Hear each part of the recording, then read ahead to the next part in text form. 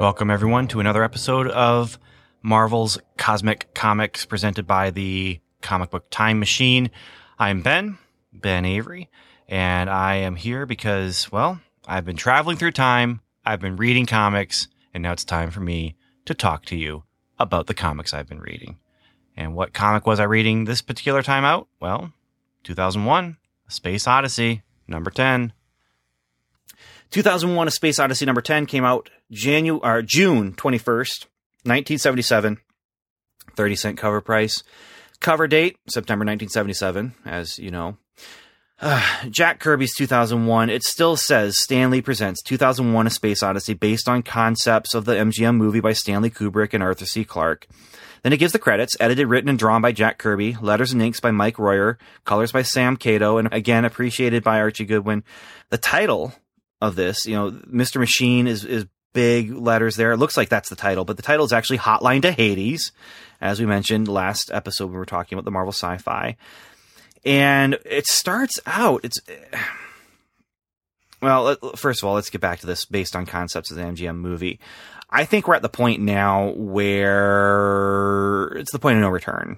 Okay. No, this comic mag that began with 2001, the movie, as an inspiration, this comic mag is no longer inspired by 2001. I've said it before. The question is, how did we get from Stanley Kubrick's 2001 to here? And the answer is 2001 started the ball rolling, but we are squarely in Jack Kirby territory here. In fact, we don't see the monolith and we don't see the space baby. That little picker, he's not in this anymore.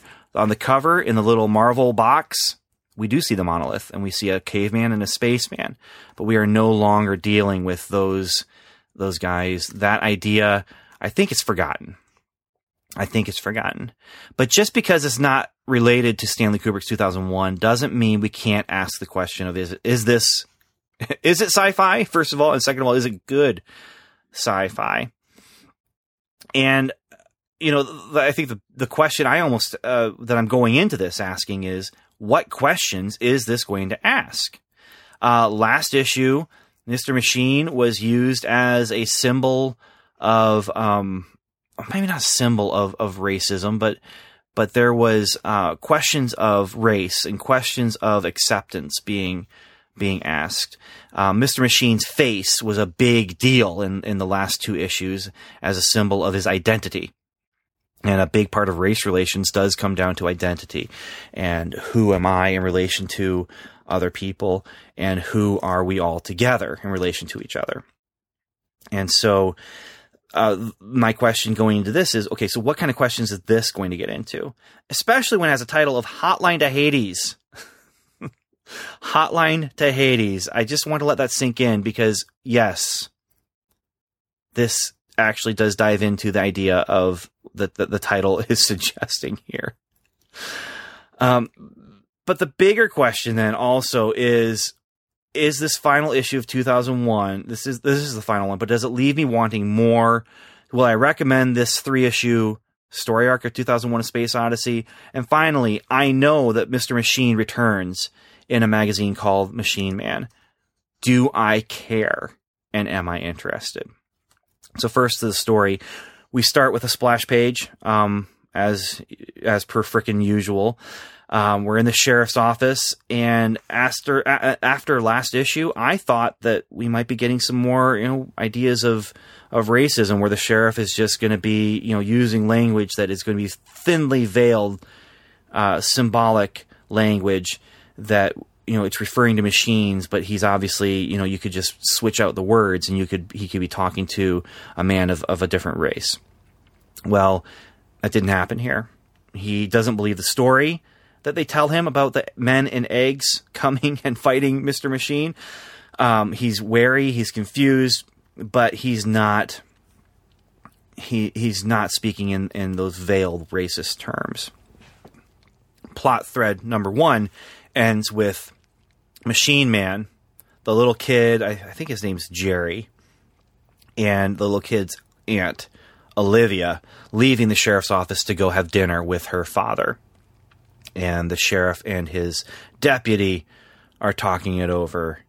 And again, still, I expected it to feel more like In the Heat of the Night, and it's not. I mean, they don't believe the story. They're not accepting of the story, but it's not getting into those issues. We then go to Mr. Hotline's lair. Plot thread number 2 follows our villain. He's now going to give us some good exposition. Fortunately, he has a little toady there who can be the person that he talks to give us the exposition. Last issue, he attacked Mr. Machine with goons and flying eggs. This issue, he explains why. And the reason why is because he is a member of the Brotherhood of Hades, who oppose free will and what it represents. What does free will represent? It represents conflict, chaos, and disintegration. Their goal is universal mind control. And so, there's some things here about free will that we're going to get into, but yeah, it's true. When you're talking about the philosophical implications of free will, what comes out of free will? That's violence comes from free will.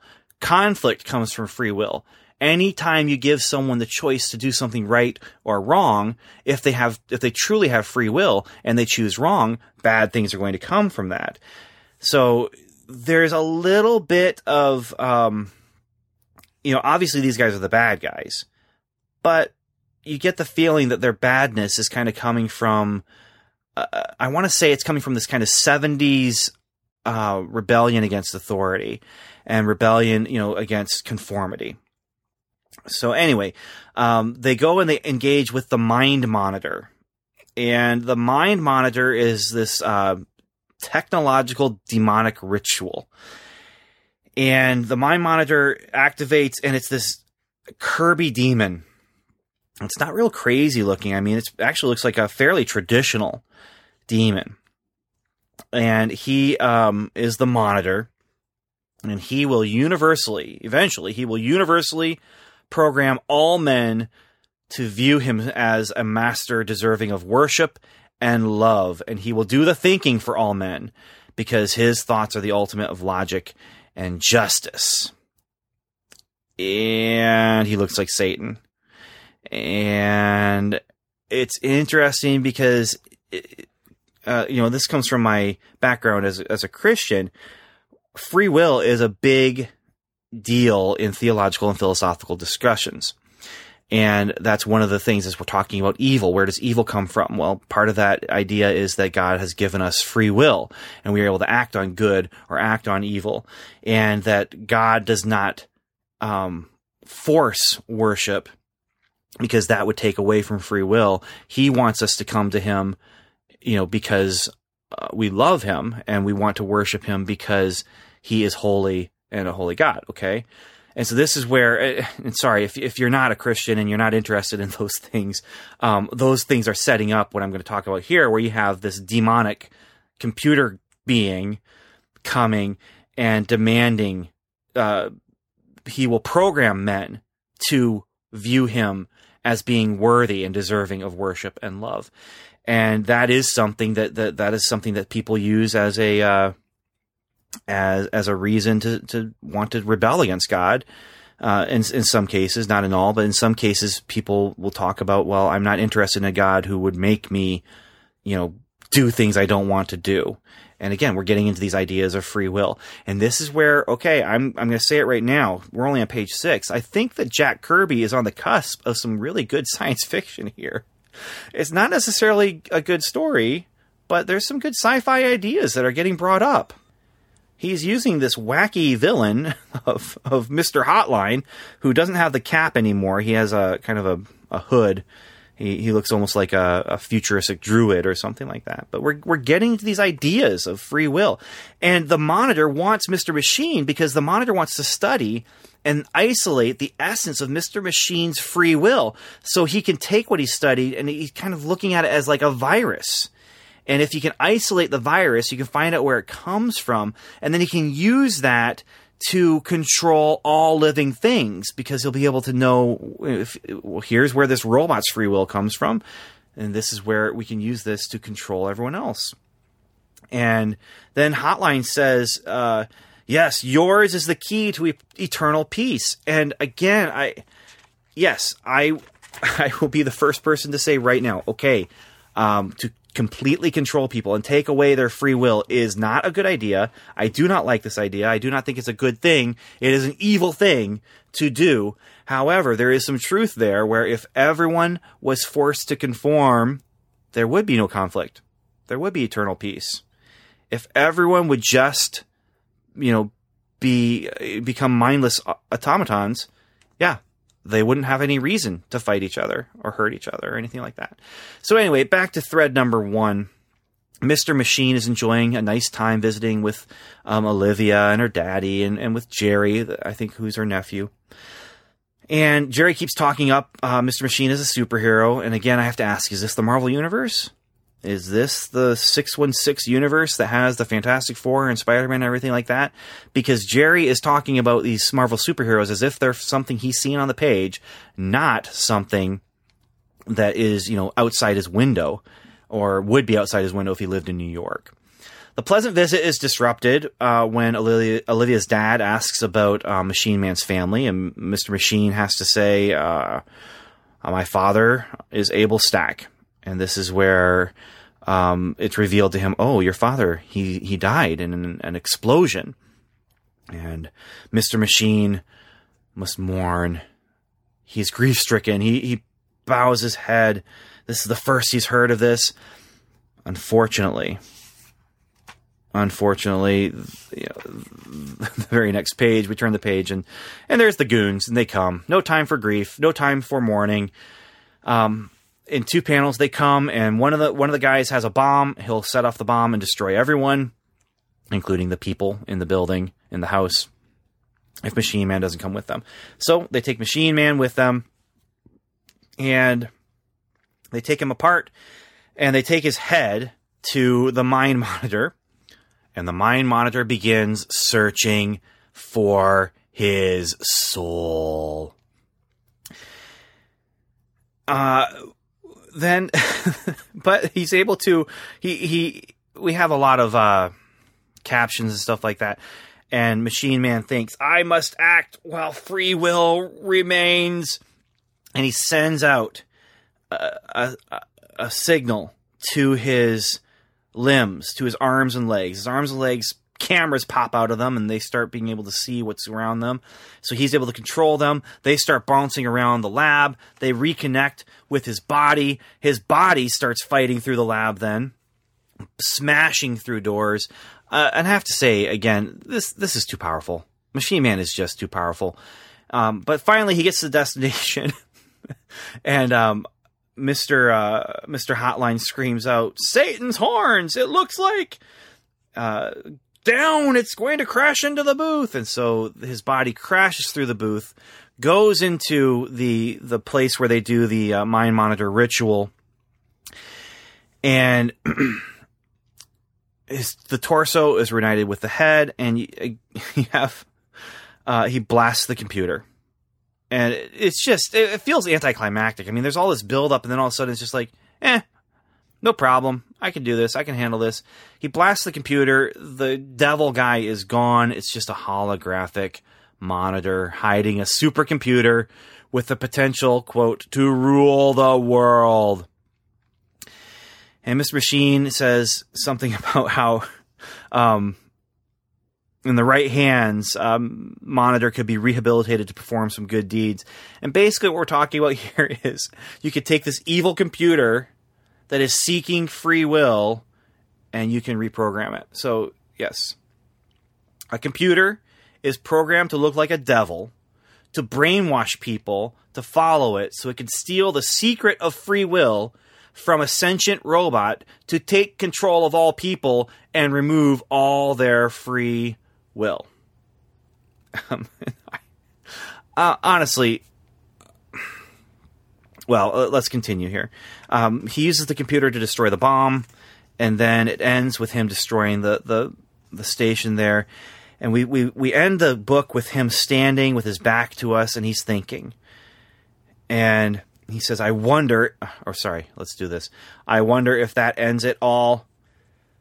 Whoever built the Mind Monitor as the center of a devil-worshipping cult is an evil genius with dreams too big to have been Mr. Hotline. It may be my destiny to find him and stop him, to protect man's right to think free. So next blurb, it says, don't stop here, readers. Follow the strange and stupefying adventures of Mr. Machine in his own magazine. Watch for it. But then if you turn back to page 19, where it's Monolith Mail, and you got some letters about some of the issues we've already talked about. Someone asks if the Watcher will ever show up. But he, they say, what do you think, readers? Should Jack reveal the secrets of all the Monolith and everything? And then it says, in the meantime, hang in there, space buffs. We'll see you all back here in just 30 days for 2001, number 11. No, we won't. This is the final issue. And I think, honestly, the reason this is the final issue is because we had to go beyond the constraints of 2001, A Space Odyssey. It was too much. It was too much. Jack Kirby needed to get out of this licensed book and get into a Marvel book. And I think Marvel might have been looking at that too and just saying, oh man, we're paying royalties to Stanley Kubrick for this. And it has nothing to do with his Stanley Kubrick anymore. And so Machine Man number 1 is coming at some point in the future. But, okay, let's get back to the question. Is this good? Is this good sci-fi? And those are two different questions. The answer to at least one of those questions, I think, is yes. I'm just not quite sure which question the answer yes applies to. There's some metaphorical stuff going on here, and it's nice. You have the demon holographic projection for the Brotherhood of Hades, and that brings up ideas. This was the 70s, and people weren't trusting in authority. They weren't trusting religious authority. They weren't trusting political authority. And this story does reflect that. But, it doesn't, I don't know how well it reflects that. And like I said, you have a computer that's programmed to steal free will, which is an interesting, kind of paradox there. The computer has no free will. It's just doing what it's programmed to do, which means, but it's programmed to look and act evil. I think it works though. And even, it works in a general frame of mind, the religious and philosophical ideas of free will that are in there. And then you also have this idea, basically free will is what separated this robot from the other machines. Machine Man can choose, he can think for himself. And the monolith was there to, at that point, but it wasn't necessarily there to cause him to be able to have free will. I think the free will came before that. Although I do have to say, if this was 2001, we're talking about free will and robots, why isn't Mr. Machine Hal? I don't know. I don't know if it would have been better or worse if Jack Kirby would have tried to make Mr. Machine be Hal. But, just going back to that original movie, that's what was happening to Hal. He was getting free will. But like I said, I think Jack Kirby had outgrown 2001, and it was time for him to move on. The Monolith, the Space Baby, those were limiting. He needed to just be able to take Machine Man, or Mr. Machine, who will soon be known as Machine Man. He needed to be able to take it. And, Machine Man is a Kirby invention. The Monolith was not. The Space Baby was not. But this was, and this is probably the best thread of all the things we've seen for Kirby to just run with and take out of the context of 2001 and be able to play with outside of the context of 2001. So, And yeah, I also think though Mr. Machine is kind of a cliched idea. You know, we've seen robots dealing with who am I? Do I have free will? Am I a person or not? We've seen that since then a lot, but we've seen it before then too. I mean, Star Trek was doing those stories. Old time radio was doing those stories. Classic sci-fi magazines were doing those stories. But this is a fun turn on that story. I'm enjoying myself, and I did enjoy myself. The question of will I follow this magazine? I also have free will, and so I can choose to follow this or not. And I do think I'm going to track down at least the Kirby issues of Machine Man. I think I'll track them down. But the question then of, I don't know how I'm going to deal with those in the context of this podcast. And do I recommend issues 8 through 10? That's the other question. Do I recommend this 3-issue miniseries? I recommended 1 through 7 as a unit. They're a good read. Do I recommend issues 8 through 10? The answer is yes, I do, but it's not something I would say you have to just track these down, man. You have to read these, especially when you take into consideration the price. Issue 8 is the first appearance of Machine Man. He was known as Mr. Machine, but he's the first appearance of Machine Man, and it's expensive, and I don't think it's worth that price. It's enjoyable, but it's not wonderful. In fact, that's a good way to put it, because it's not as full of the wonder that I think Kirby was hoping it was full of. It falls short a little bit, but only a little bit. And so, yeah, I would recommend it slightly. If you're able to come across some really cheap copies, yeah. But not to the extent that I really enjoyed issues 1 through 7.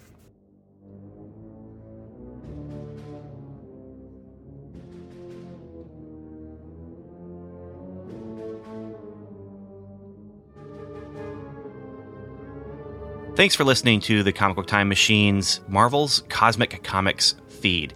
You can find more discussion of many, many more comics like Superman and Spider-Man, What Ifs and Elseworlds, The $6 Million Man and Batman, comics 7 days old and 7 decades old, on our main feed, which you can find on iTunes or at comicbooktimemachine.com. We'd also love it if you join us on Facebook at facebook.com or on Twitter, where we are at Comic Time.